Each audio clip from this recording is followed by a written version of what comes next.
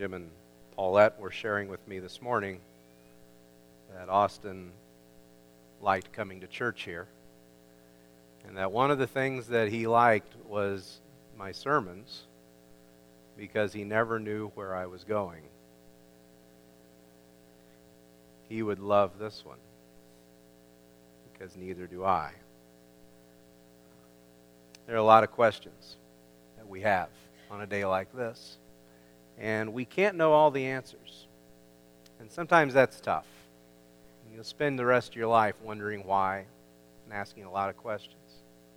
There's a scripture I found a while back in Deuteronomy. It's just a lovely little mention. In Deuteronomy 29:29, it just simply says, "The secret things belong to God." And at some point in our lives, we just have to say there are questions that will never be answered. There's things we will never know. And that's okay, because we trust that the secret things belong to God. But today I want to ask you a different question. And my question for you today is your God too small? Is your God too small? If you would, if you got a Bible with you, I want to read Isaiah 40. The entire chapter this morning. And then just have a few comments on this. Isaiah chapter 40. If you're using the Bibles in the pew, it's page 599 is where I think you find Isaiah 40. I have been looking at doing a series on Isaiah this fall. And I'll give this chapter more proper treatment when we do that. But Isaiah starts off in verse 1, Isaiah chapter 40. Comfort my people, says your God. Speak tenderly to Jerusalem and cry to her that her warfare is ended, and that her iniquity, her sin is pardoned, that she has received from the Lord's hand double for all her sins. A voice cries in the wilderness, prepare the way of the Lord, make straight in the desert a highway for God. Every valley shall be lifted up, and every mountain and hill be made low.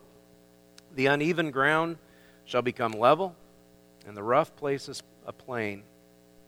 And the glory of the Lord shall be revealed, and all flesh shall see it together. From the mouth of the Lord has spoken. A voice says, cry. And I said, what shall I cry? All flesh is grass, and all its beauty is like a flower of the field. The grass withers, the flower fades, and when the breath of the Lord blows on it, surely the people are as grass. The grass withers, the flower fades, but the word of our God will stand forever. Get you up on a high mountain, O Zion, herald of good news. Lift up your voice with strength, O Jerusalem, herald of good news. Lift it up, fear not. Say to the cities of Judah, behold your God.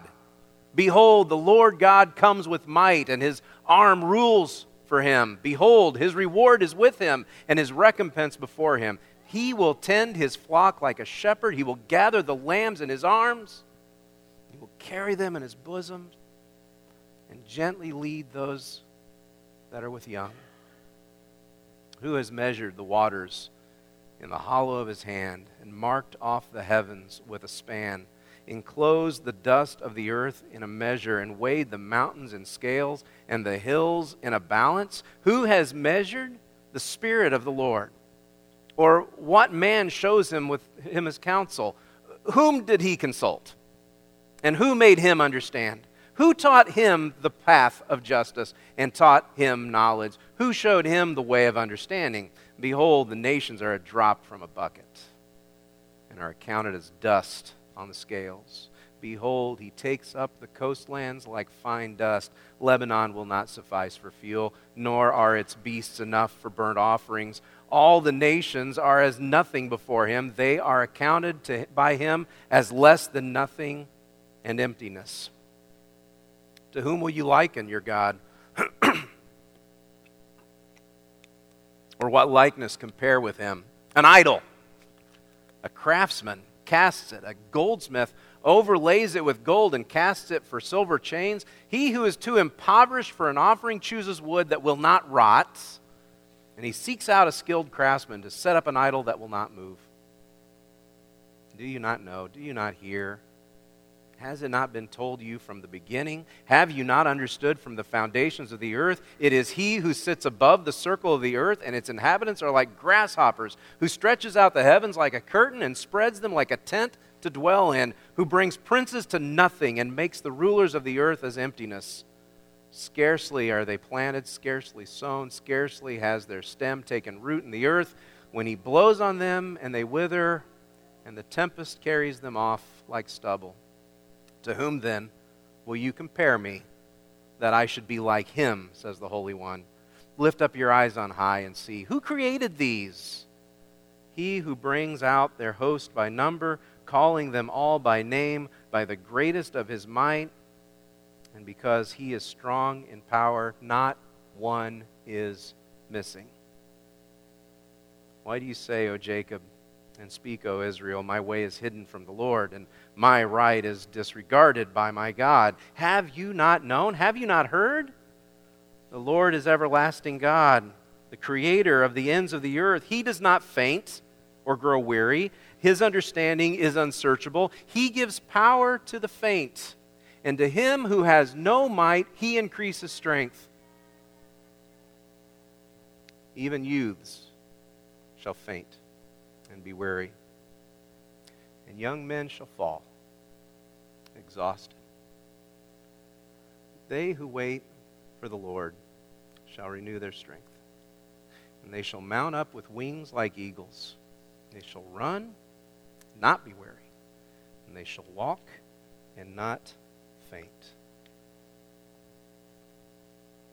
Is your God too small? Verse 12 asks, who has measured the waters in the hollow of his hands? And just about every morning I get up and I'm getting ready, and I'll splash some water on my face because that's how I get going. And you know, you get the water the right temperature and you put your hands under the sink and you splash the water on your face. How much can you fit in your hands? I don't know. You know, not much, not even a cup's worth in my hands. He says that God measures the oceans in the hollow of his hand. I was working on this morning. I was thinking about this, and I was wondering, how much is that? How much could that be? So, of course, I consulted Siri on my phone, and I asked Siri, I said, Siri, how much water is there on earth? And Siri said, give me a minute. And then she said, 3.661 to the 10th, 3.661 times 10 to the 20th power gallons. That's how much water there is on earth. I can't understand, I can't fathom that. And yet God holds that in the hollow of his hands. He says in verse 12, he marks off the heavens with a span. And so I asked Siri, what's the furthest star away from Earth? And Siri said, let me think about that. And then she gave me a link. The link was from 1997. And she said that the furthest star in 1997 that had been measured, that we could observe, was 10.4 million light years away. 10.4 million. So if light travels a certain distance for a year, 10.4 million light years. That's how far it was. That was the furthest observable star in 1997. And now we have the Hubble telescope, which Jim Burgett worked on. Built. I don't know what Jim did. He had something to do with the Hubble telescope. The Hubble telescope has viewed light 13.2 billion light years away. I can't understand that. And you know, we'll sit and argue about, well, how can God do this? And could God have created all of this? Do you know what God says in verse 12? I measure it with a span You know what a span is? It's from your thumb to your pinky. It's the length of your hand. God says, I measure that with a span. And we're not even done measuring it yet. We haven't quite gotten it all. But God says, I measure that with a span. Now, if your God can't hold the oceans in the hollow of his hand, and if your God can't measure the span of the heavens with his hand, then your God is too small. Verse 17 says, all the nations are as nothing before him. They are accounted by him as less than nothing and emptiness. The news has been pretty overwhelming about the nations as of late. A month ago, I didn't know what Boko Haram was, and I'm still not sure. But I know there are over 200 young ladies who have been stolen who need to be brought back home. And it angers me, and it concerns me, and I pray. I read the news this morning that the Christian woman in the Sudan, that the latest news out of Sudan is that she will be allowed to give birth. And then following the birth of her child, she will be given 100 lashes, and then she will be hung. And I can't comprehend that. I read the news of North Korea, and I'm just blown away with the stupidity of it all. I read news out of China, and I hear of persecution. And then I hear about the church flourishing in China, and that within a generation they will send missionaries to us. And I say, hurry up and get here, because we need to learn what you've got. And I can't make sense out of any of that. And God says, all the nations are as nothing before him. They are accounted by him as less than nothing and emptiness. And I have to say, if you're worked up about the nations, and that's your top worry, your God is too small. Verses 18 through 20 make me laugh. Because as I've learned to read Isaiah, I have learned that Isaiah is one of the most sarcastic Bible writers you can find. He's very sarcastic. And he says, to whom then will you liken God? Or what likeness compare with him? How about an idol? Let's take an idol that you have in your home probably, and a craftsman casts it, and a goldsmith overlays it with gold, and he casts it so that it can be supported on silver chains. But what about the poor man? What about the one who's too impoverished for an offering? Well, he chooses wood, but he makes sure it's wood that won't rot, because he doesn't want his God to rot. And then he seeks out a skilled craftsman who will set up an idol that will not move. Literally what he's saying is, the skilled craftsman has to make sure that his God has a level bottom, and then make sure that his God won't fall over. And if your God has to be supported by silver chains, or else it'll be toppled, or if your God might rot, then your God is too small.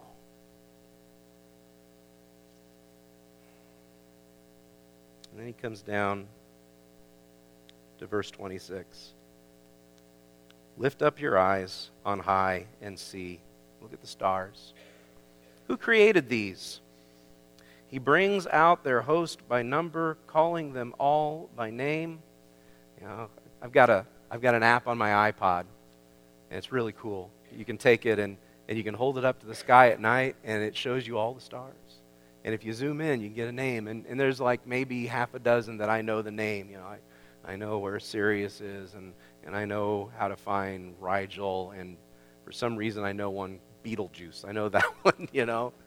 And there's maybe a couple, 3 others that I know about. But it says God knows all of their names. God knows them all by name. And it says, he who brings out their host by number, calling them all by name, by the greatness of his might, and because he is strong in power, not one is missing. Right now, you know what's missing in your life. You know who is missing.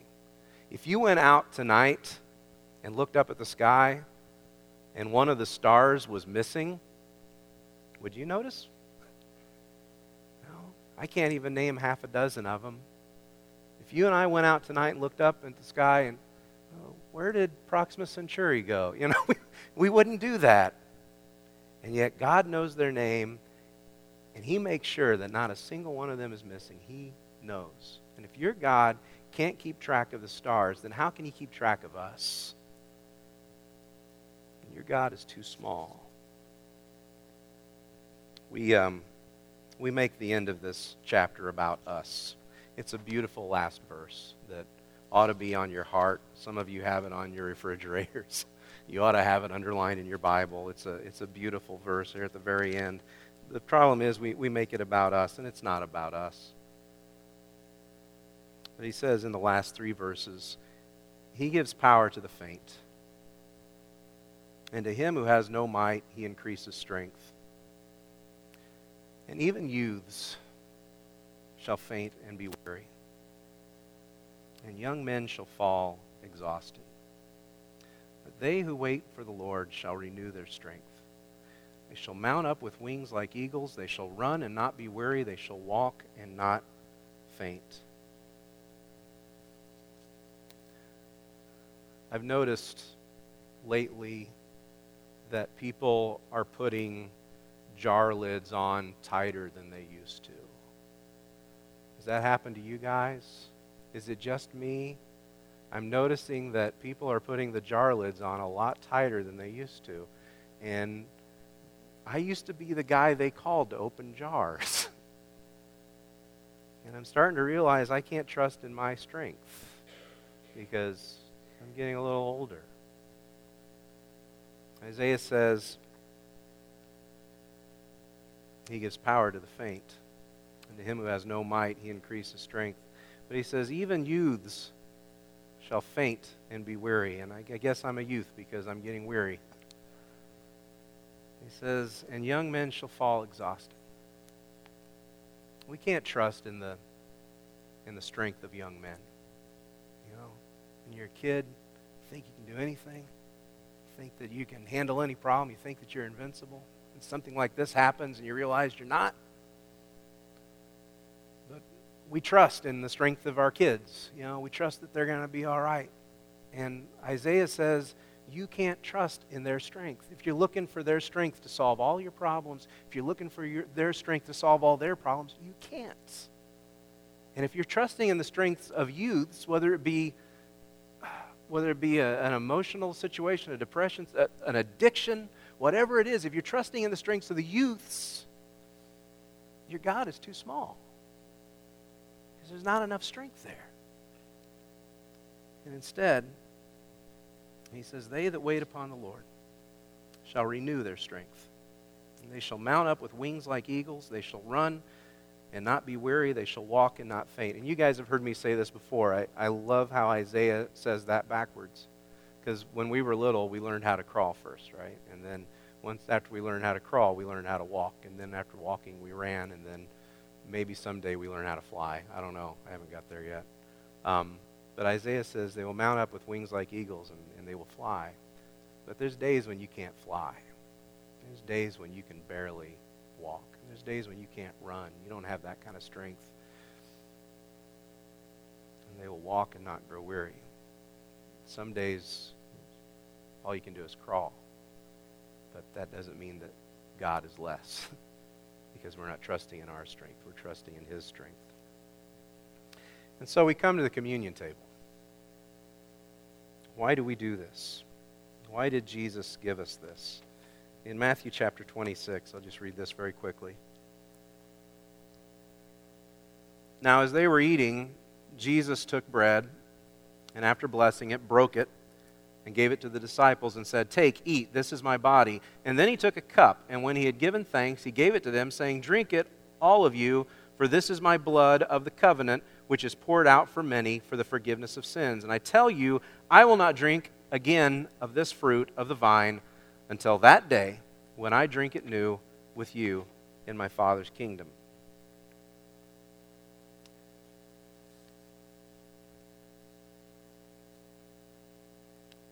Your God is not too small. Your God holds the the water in the palm of his hand. He hangs the earth himself. He stretches out his hand and measures the sky. And he comes down to earth because he wants you to know that beyond all of that, he knows you. He doesn't just know the names of the stars. He doesn't just know how much the earth weighs. He knows your name. That he wants us to know that he is with us and that he will always be with us. And he gives us this promise: I will not drink of the fruit of the vine again until that day when I drink it new with you in my Father's kingdom. We call this communion. One of my favorite doctrines that I will never wrap my head around is something we call the communion of the saints. And it's not exactly what we're doing around the table, but it's one of them that I just keep coming back to over and over again, and it's been largely ignored by many of us. But it is the belief, and Paul's the one who spells this out in his letters very carefully. Paul talks about those who have died, and he says that they are the dead in Christ. And the Greek, I hate using Greek here, but it means that Christ has his arms wrapped around them. It is that they are in the sphere of Christ, the dead in Christ. He talks about the dead in Christ will rise. He talks about those that have gone on as the dead in Christ. But then he talks about those of us who are living. And you know what he calls us? He says we are the living in Christ. And the truth that's in that doctrine is that somehow in Christ there is no separation for us. That if we are in Christ, we are always in Christ. Whether you're here, whether you're there, we are in Christ together. And I take great comfort. And as I have lived a few more years, and as more and more of my friends have gone on to that next life, I come back to that realization that we are still in Christ, that we are still one. And that my God is not too small. My God is bigger than autism. My God is bigger than cancer. My God is bigger than suicide. My God is big enough to encompass all of us, and yet small enough to meet us at this table. That's my God. And oh, how he loves you and me. We're going to sing that song, and I'll have the guys come forward. We'll take communion together.